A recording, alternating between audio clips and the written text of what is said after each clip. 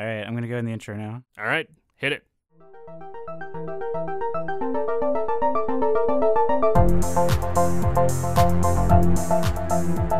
You're listening to Season 2, Episode 3 of Hip Squared, American Fantastic's pop culture show, celebrating everything from the mainstream to the independent, weird, old, and local. Troy, how's it going? It's going well. You know, we haven't recorded for a few weeks, and I realized that like one of the best ways to start off a podcast is to have something really snappy and something really interesting to talk about. So, is that a non sequitur? yes, it was. So, no, let's. I kind of want to get like right into the topics this week. Okay. I was getting ready because I thought we were going to record like 2 weeks ago, and I had this like line planned out for how I was going to talk about something that most people probably don't care about, don't know about, or don't find interesting. So I was trying to figure out how I was going to make that happen. You're really selling it, Troy. I know. Well, as some people might know if they actually listen to the podcast or know me as a person, I play a card game called Magic the Gathering. The game came out in like 1993. It was the first of its kind. It was the first collectible card game and the first game to have different art. It was one of the first games to have different art for each card and to have like the style of card that many trading card games still use today. So for those of you that don't know, Magic the Gathering is a trading card game. It's much on the lines of Yu-Gi-Oh! It's similar to Pokemon. Yeah, it's a little bit more, I wouldn't say like mature, but it seems like more grown up. Yeah, it is a grown up game. I mean, it's 25 years old, so it is a respectable. You know, it can rent a car now, but it's a respectable age for a board game, and it's been around for a long time. But some people don't realize like just how much it innovated and how much it brought new to the scene that people hadn't seen before. And I just wanted to talk about like one aspect of that tonight, and that is the individual card art on every Magic the Gathering playing card. So, if you've ever looked at a Magic card or a Yu-Gi-Oh card or a Pokemon card, they all are laid out in the same format. They have a name of the card, and they have about half the card is taken up by a picture that represents, you know, what's going on, what that card is, and the other half is rules and stuff to deal with the game. And there's usually a memorable quote. And there's sometimes the memorable quote at the end that kind of adds some flavor and gets you into the I can like understand the drama or the seriousness or how silly it is right now. The sting of the Spider Queen reaches far into the night. Yes, or I think one of the most famous ones in the Magic Gathering community is, "Sorry, we burned down your town. Here's some gold." But the thing I really want to talk about tonight was that first half of the card. I mean, it takes up a big portion of the real estate, and you know, Magic the Gathering was a game that was all about rules, outsmarting people, and that's all it had to deal with. It just needed to, you know, get the effect across. It wouldn't have the art. There's no point for it to really be there, but to draw you into that universe and into that setting. Well, I guess that's part of, like, since it's a game that's based on your imagination, it's sort of like the fuel for you to imagine this like fantastic world.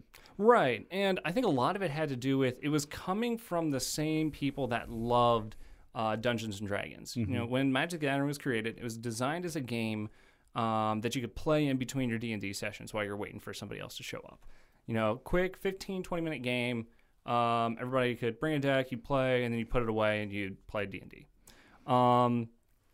And that, I think that's where part of that art comes in, is that, like, you know, you really wanted to get into this universe, and you realize, and the original designers realized early on, hey, if people are only going to play our games for 15 to 20 minutes, we can't, you know, have them, like, just be totally brought away from this. We have to, like, bring it into it. We have to bring this effect into into themselves. That, we need a quick way to do it, and there's not much that's quicker than looking at pictures. Yeah. The human brain is just so set to, like, once you see an image, your mind starts building things around that image. You know, you focus on certain points. That's based on where the artist put the focus. Like, so the whole idea of Magic the Gathering art, most people kind of ignore.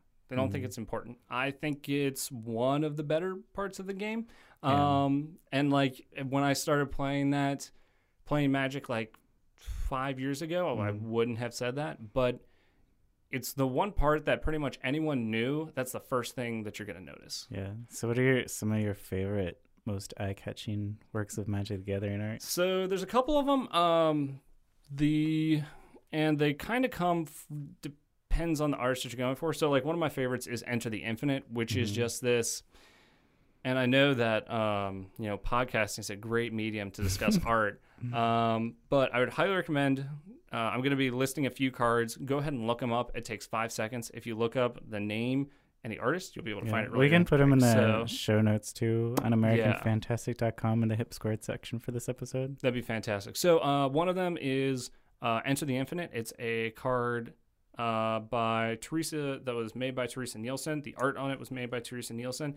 And it's this guy, and the only way I can describe it is half of the picture is this guy's face, and the other, and it's like kind of flowing out and showing all the different things that he could be imagining. But he's looking very pensive. He's very, like pondering of the world. And that's neat. each of these artists like kind of has their own style to them. So Teresa Nielsen's art isn't going to look the same as Rebecca Guay's art, isn't going to look the same as Noah Bradley's, as all these different Magic the Gathering artists. And these art styles really lend to like the cards themselves. You don't want a very like abstract looking picture for something like a creature, which is supposed to represent, a single being. Yeah.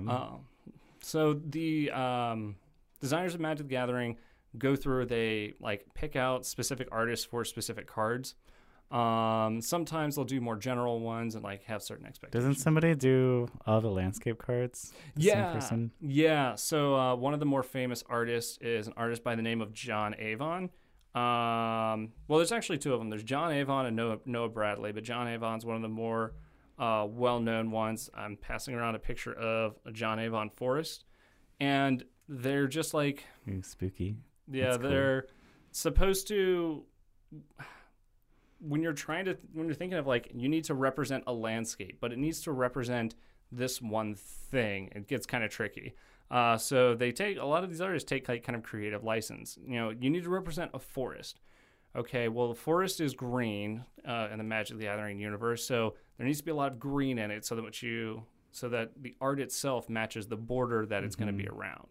That one looks really neat too because it's got a really good use of lighting. It's like a lot of silhouetted trees with some like light peeking through fog kind of effect. Right, and it's got this. It does have like a spooky ambiance to it, and this was one of the cards that are designed as like full art. So earlier we described like the top half of the card is the art, and the bottom half is the rules. Well, as Magic got more progressive, they realized, okay, some of these cards we don't actually need the rules text because the players know what they do. Yeah, so like landscape cards in Magic are sort of like your mana. It's like what you use for the energy that it takes to play your cards. Right. Yeah, in Magic the Gathering theme, you're a essentially wizard that's drawing energy from the earth, and you draw it from the land itself. So if you need, spiritual energy to summon a bear, you use energy from the forest because that's where the bear's from. So you have 5 different types. Let's see, plains, mountains, islands, forests, and swamps. And each of those types generates different kinds of mana. And it's up to the artist to kind of, pull that feeling through. You don't want a mountain that is like very calm, very relaxed. You don't have like a calm, chilling mountain. You have a very aggressive mountain, a very powerful mountain. A mountain that like has brightness. Sometimes there'll be a volcano in there. Or like floating rock crystals. So the art itself so the landscapes themselves, there's 2 big artists that are known for doing landscapes. There's John Avon and Noah Bradley. Noah Bradley is does like more of these sweeping landscapes. John Avon does more abstract, like kind of close up to an image, but Noah Bradley's will be of like this, like a large landscape that shows a lot more. Yeah, cool. Yeah, these are really kind of like gothic looking, but like sort of detailed too. Right. Almost like I don't know, it's kind of like really creepy looking, like Renaissance art almost, like those kinds of landscapes, but sort of twisted in a way. Yeah. So I kind of wanted to give credit to these artists because, depending on where in the Magic universe Wizards of the Coast decides to plop next, these artists have to change their style a lot of times to match at least somewhat like the tone of the universe. If you do a gothic horror set, it doesn't make a whole lot of sense to have, medieval knights running around. Yeah. If you're doing a set like Ixalan that's supposed to be on this kind of this island out in the middle of nowhere where there's dinosaurs and pirates, it doesn't make sense to have fairies and angels. Yeah. So are there any like Easter eggs or inside jokes in some of the cards? Oh, of course. The big ones, so the individual art, less so. Wizards likes to have their Wizards actually likes to do carry throughs of different things. So a lot of times when Wizards of the Coast makes a set, they'll make like 2 sets in a row, one set, and they'll both be set in the same plane, but they'll be in different time periods. So sometimes what you'll see is like you'll see a card that's upstarting hero. So somebody beginning their adventure, and then that'll be in the first set, and then the next set you'll have scarred veteran, and it'll be a picture of the same guy, but cool. through his adventures. That's neat. Yeah, so you get different things like that, as well as different cycles that are supposed to. And a cycle is something where the the cards have similar effects, and they just kind of rotate through the different colors. Oh, cool. So that you'll get some strings of evidence between those, and a lot of times they'll have the same artist do the same cycle so that they know like what's all in between them. Yeah, I remember when I was little getting a deck of Magic the Gathering cards. It must have been when they first came out, like 1995-ish. Yeah, probably. That would have been pretty early. I was gonna say it was released on like the West Coast in 93 and then started moving across 93 to 94. But I didn't have anybody to play them with, so I would just kind of like study the cards and look at the pictures and look at the text that kind of teases you a little bit about what they are. And my big background with fantasy art, a lot of it comes from the Dragonlance novels. So some of the themes sort of like run through like these like majestic kind of landscapes, and also like the very heroic aspects of it. I'd say the biggest thing is the big difference is that Magic the Gathering seems to look a bit more kind of like regal, and like it takes itself a bit more seriously in terms of its art form, whereas with Dragonlance it was a bit more like Pulp Fiction, where there was a lot of like I call it like cheesecake, or like just scantily clad people, or like people with big muscles kind of thing. Whereas I feel like I don't know what Magic like draws its inspiration from, but it sort of like kind of reminds me of like sort of like the classical art or like Renaissance period art, where you had these like very like heroic, like saintly looking individuals. And a lot of that has to do with, and a lot of that might be just like who I'm looking at now. You do have some of the more, especially in the last sets, you had a lot of like really colorful cards because it was like dinosaur adventure island. So there was all these like colorful dinosaurs that had like big feathers on them. Yeah. But yeah, it's Magic's run into a couple times where they've released cards, and then after they've released it, kind of gone like, oh, maybe we went to a bit too far with that. There's one of the more famous cards, I think it's Liliana of the Veil, is a woman that is showing a lot of cleavage. Yeah, and like the Wizards of the Coast got a lot of flack for that early on. Like, come on, guys! Like, is this how you need to sell cards? And they went, well, no, it's really not. So they started to pull back. There was another card early on I think it was one of the Nissa cards that also had like a lot of cleavage, and they were like, okay, we don't need to do that. And as they've progressed through the years, they become more and more adventurous on kind of their stand on different things. So you'll have we have a lot of female heroes now. Mm-hmm. We have a lot of, and it's not like, it's amazing because she's a female hero. No, it's a hero that just happens to be a woman. They had their first they had their first male identifying as a woman back, I think, like 3 years ago when they released cool. Khans of Tarkir. They had their first ADHD character, somebody who couldn't focus on anything, and they neat. told this through the stories outside of the game itself. Periodically, they'll release new story arcs. It's about 1,000 words about like a short story essentially, and they'll tell you more about the character stories, and you can see like, oh, okay, this person has ADHD, and it kind of reflects on how they play in the game. That's neat. Yeah. So Wizards of the Coast has like come a long way from when they first were releasing cards, and they released a card called I think it was Unholy Might, where it had like the satanic symbol in the background written in blood of the art. So that's neat. They've come a long way. Well, there's a whole death. Like, isn't swamp supposed to be kind of like symbolic of death in that universe? Right. Or at least that's how it used to be. Mm-hmm. That's neat. Yeah, each of the colors represents a whole philosophy that I could get behind, but I won't.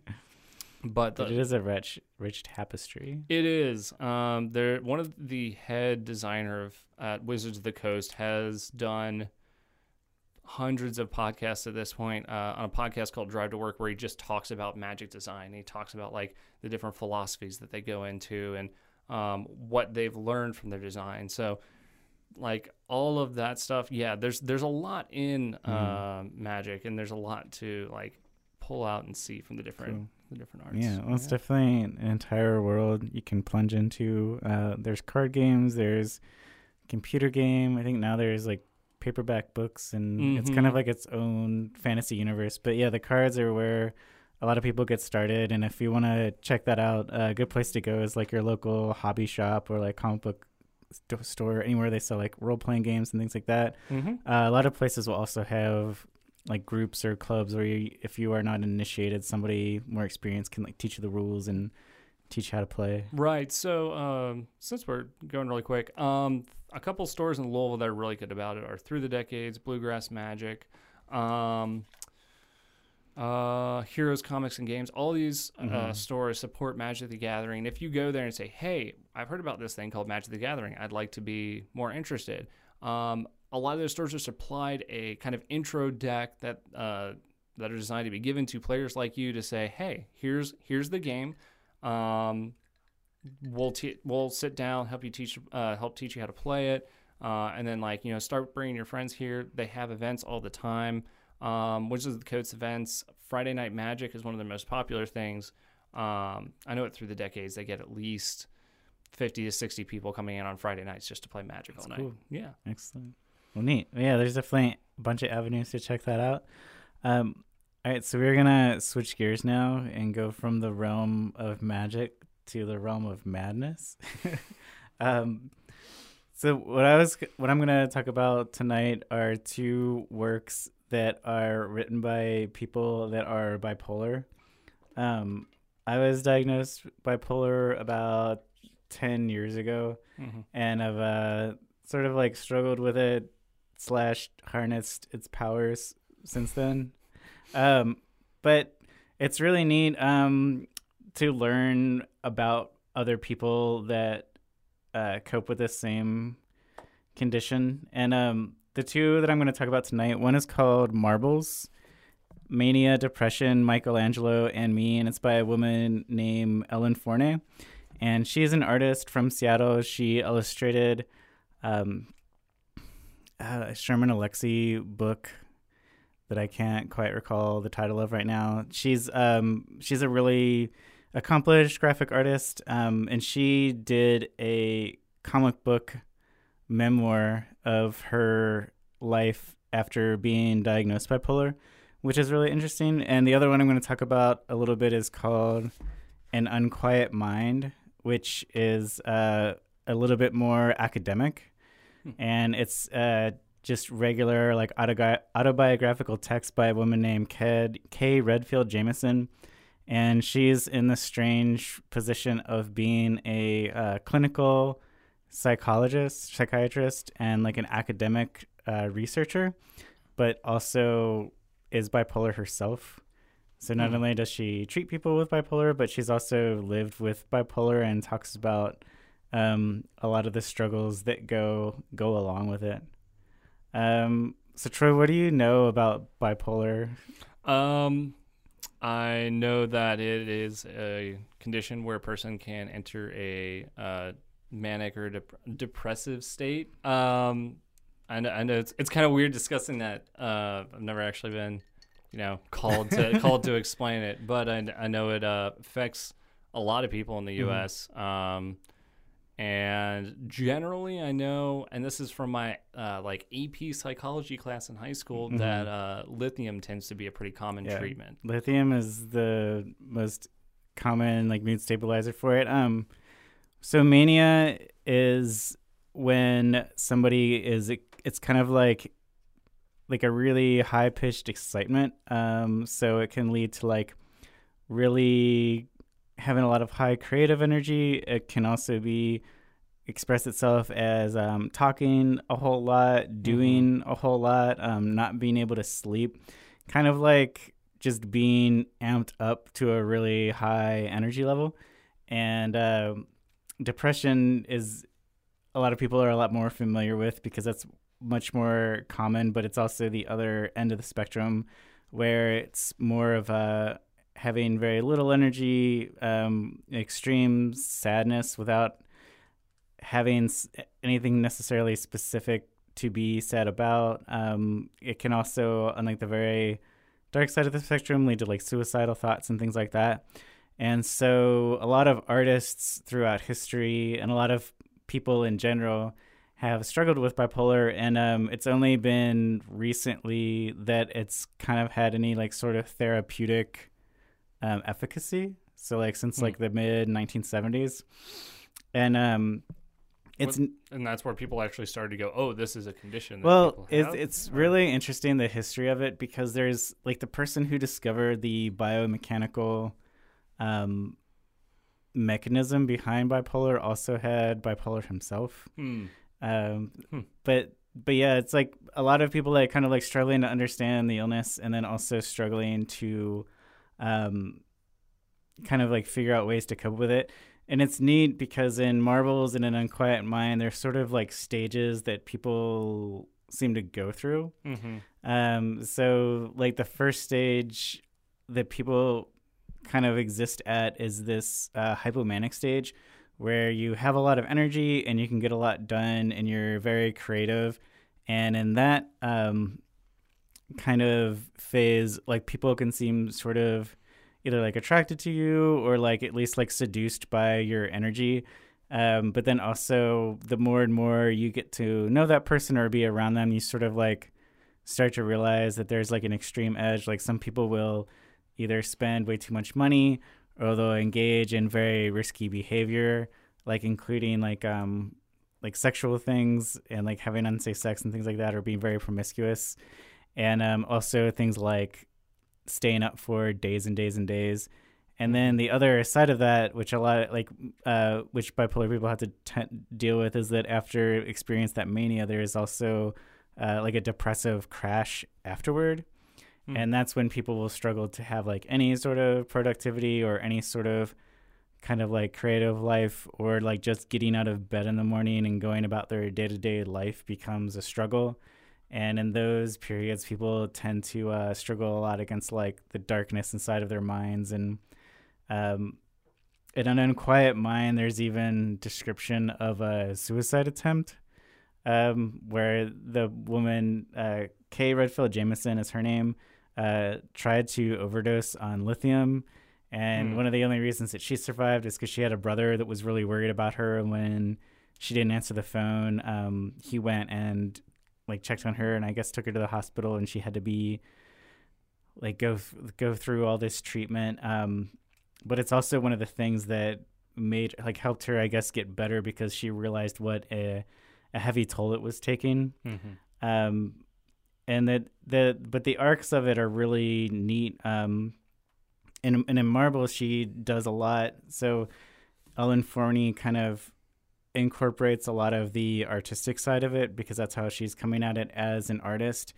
And there's a lot in there about people who, like old artists who felt like they had this darkness inside of them, and also this like creative energy, and that it was almost something that was sort of like necessary for their work, and that they kind of felt like they had to survive through it in order to like pay the price for that. So I know if I remember right, one of the big struggles with treating bipolar is that the lithium, which is again what I've heard the most common used, treats the manic state, but not as much the depressive state. So people lose their manic state, but are still left with these downs. Yeah, well, the mood stabilizing part is like part of what both of the writers go through. And Ellen Forney goes through a whole bunch of like, basically it's like trial and error, but it's kind of insane. It's like 4 years of her trying all of these different drug cocktails and kind of going backward and forward in terms of like either getting too manic or too depressive. And then finally, after a while, she does learn her balance. And for her, a big part of it was abstaining from marijuana. And that's kind of one of the things that like led to the last key in the puzzle, was that like she basically had to get clean from everything else before she could get stabilized that way. And in Unquiet Mind, Kay Redfield Jamison describes it. Well, they had her on a really high dose of lithium because it was very early on. And when that treatment was being explored. Yeah, but she even describes like how hard it is for her just to kind of like just to read and focus on things for a very long time. Like she talks about getting really into reading kids' stories because that was like about all of the attention span and focus she had. And like reading Beatrix Potter and a lot of the stories from her childhood, that was like something that was kind of like a comfort to her. But eventually they eventually figured out that you could give somebody less with like where it was still a therapeutic level. Another thing that people that with bipolar struggle with as far as the treatment is that they get addicted to the highs of it, or they don't want to give up on that. So that's another thing that both of the characters or both of the people who wrote these books struggle against, because like they feel like they can get a whole lot done and they have like these creative sprees. They also have these like sort of transcendent experiences, like and Kay Redfield Jamison in An Unquiet Mind, she's a scientist, so she takes a very like clear, like dry look at it. But when she was her most manic, she had like this kind of like out of body experience where she was floating throughout the solar system and was like near the rings of Saturn and like looking at the rings of Saturn. And I mean, you could kind of say like, yeah, she was like really out of her mind.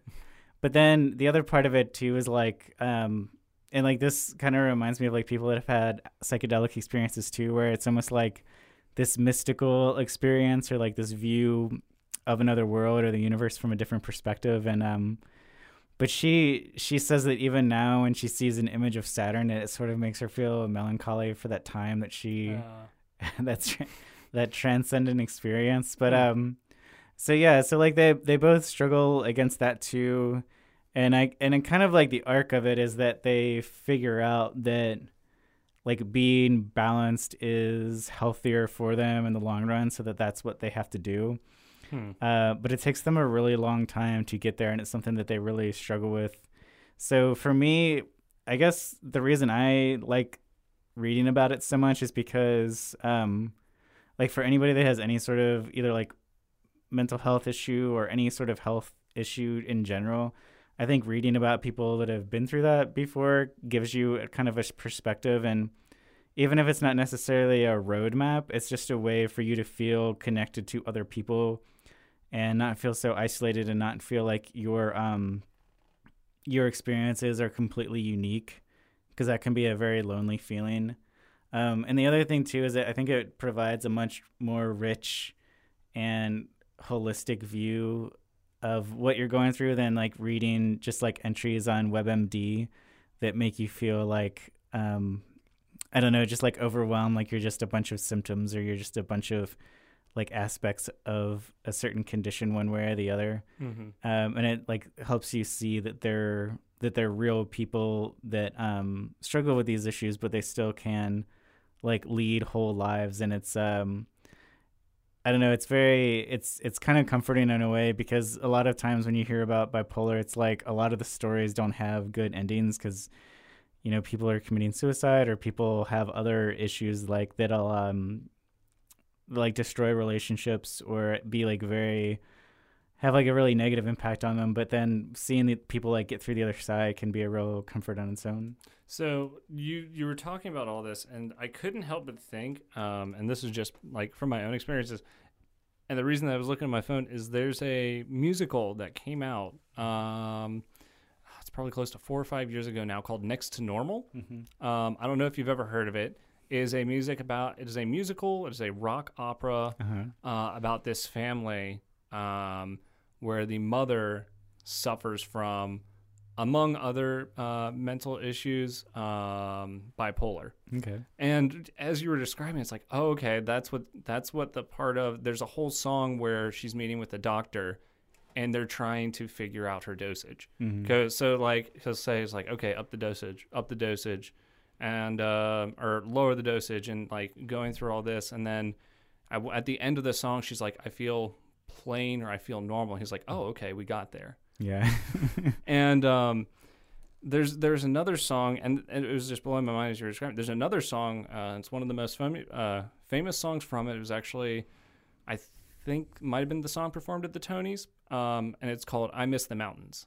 Oh, okay, and it's like her missing those highs that she used to get. Yes, and it's a ballad. It's a, you know, like a cry for like, I miss those excitements. You know, the rolling hills, the adventure, and it's you know, and at the end of it, she essentially goes off her meds. So when you're describing it, it's like if you're somebody else that's looking into another medium where this has been discussed, Next to Normal, it's a rock opera, it has fantastic music. It does come off with a very sad, like kind of almost disturbing ending. So I will warn you about that before going into it. But it's a musical designed to like really make you think about these conditions. That's really cool. Yeah, I'd never heard of that before. Yeah, I think art can be a really good avenue into these kinds of experiences, and I think too for people that just have people in their family or their friends who, you know, struggle with these issues too, that can be a really good avenue to explore them, because it's kind of like puts you into that mindset, or into that that kind of like perspective where you can actually feel, or at least see what those people are going through. Right. And that is one of the most difficult things for humans to do, is to be able to describe one thing to another person that person has not experienced. Yeah, it can be really challenging. I have a story on American Fantastic, and it's also the title story of my first book of stories and poems called Delusions of Grandeur. And it's trying to explain what it's like to be like in one of those manic peaks, but also like to a level where it's almost, well, they describe it as psychosis, where you're basically losing touch with reality. So if anybody wants to explore that side of things, you can definitely check out that story, or any of these other works we mentioned. I also really like the song Manic Depression by Jimi Hendrix. I feel like that does a really good kind of way to describe it. And then also, like, I think it also, like, if you look at Jimi Hendrix's life, it illustrates a lot of the struggles that people with bipolar have, where it's like really high creative sprees, but then also like he struggled a lot with substance abuse and like self-medicating and all of those kinds of issues too. And his story doesn't necessarily have a happy ending either, kind of like the rock star tragic figure. But yeah, all those, I think art in general has a really good way to let people feel things that other people are feeling that they themselves might never get a chance to experience firsthand. Right. So, so check those out. Well, I guess we're just about to start wrapping things up. Did want to thank danosongs.com for our intro and outro music. Thanks, Dano. You guys can check out danosongs.com for any royalty-free music that you may need. And tonight's episode was produced by Mayplex Monk. You guys can check out mayplexmonk.com and the creative community to find out more about what's going on with him. If you'd like to learn more about American Fantastic, a really good way to do that is to follow us on Facebook. You can also check out AmericanFantastic.com for stories, music. All of our audio work is also hosted on that site. And there's a lot of cool visual art and things that you can check out. Any artists that would like to are certainly welcome to contribute at AmericanFantastic@gmail.com. Any kind of original art that they would like to share. And if you guys would like to support American Fantastic, like us on Facebook, share us on social media, you can also donate on Patreon for as little as $1 a month. And like the sign says, anything helps. Troy, do you have anything else you'd like to say? Nah, man, I think you covered it all. All right. We'll see you next time, guys. Toodles. Toodles.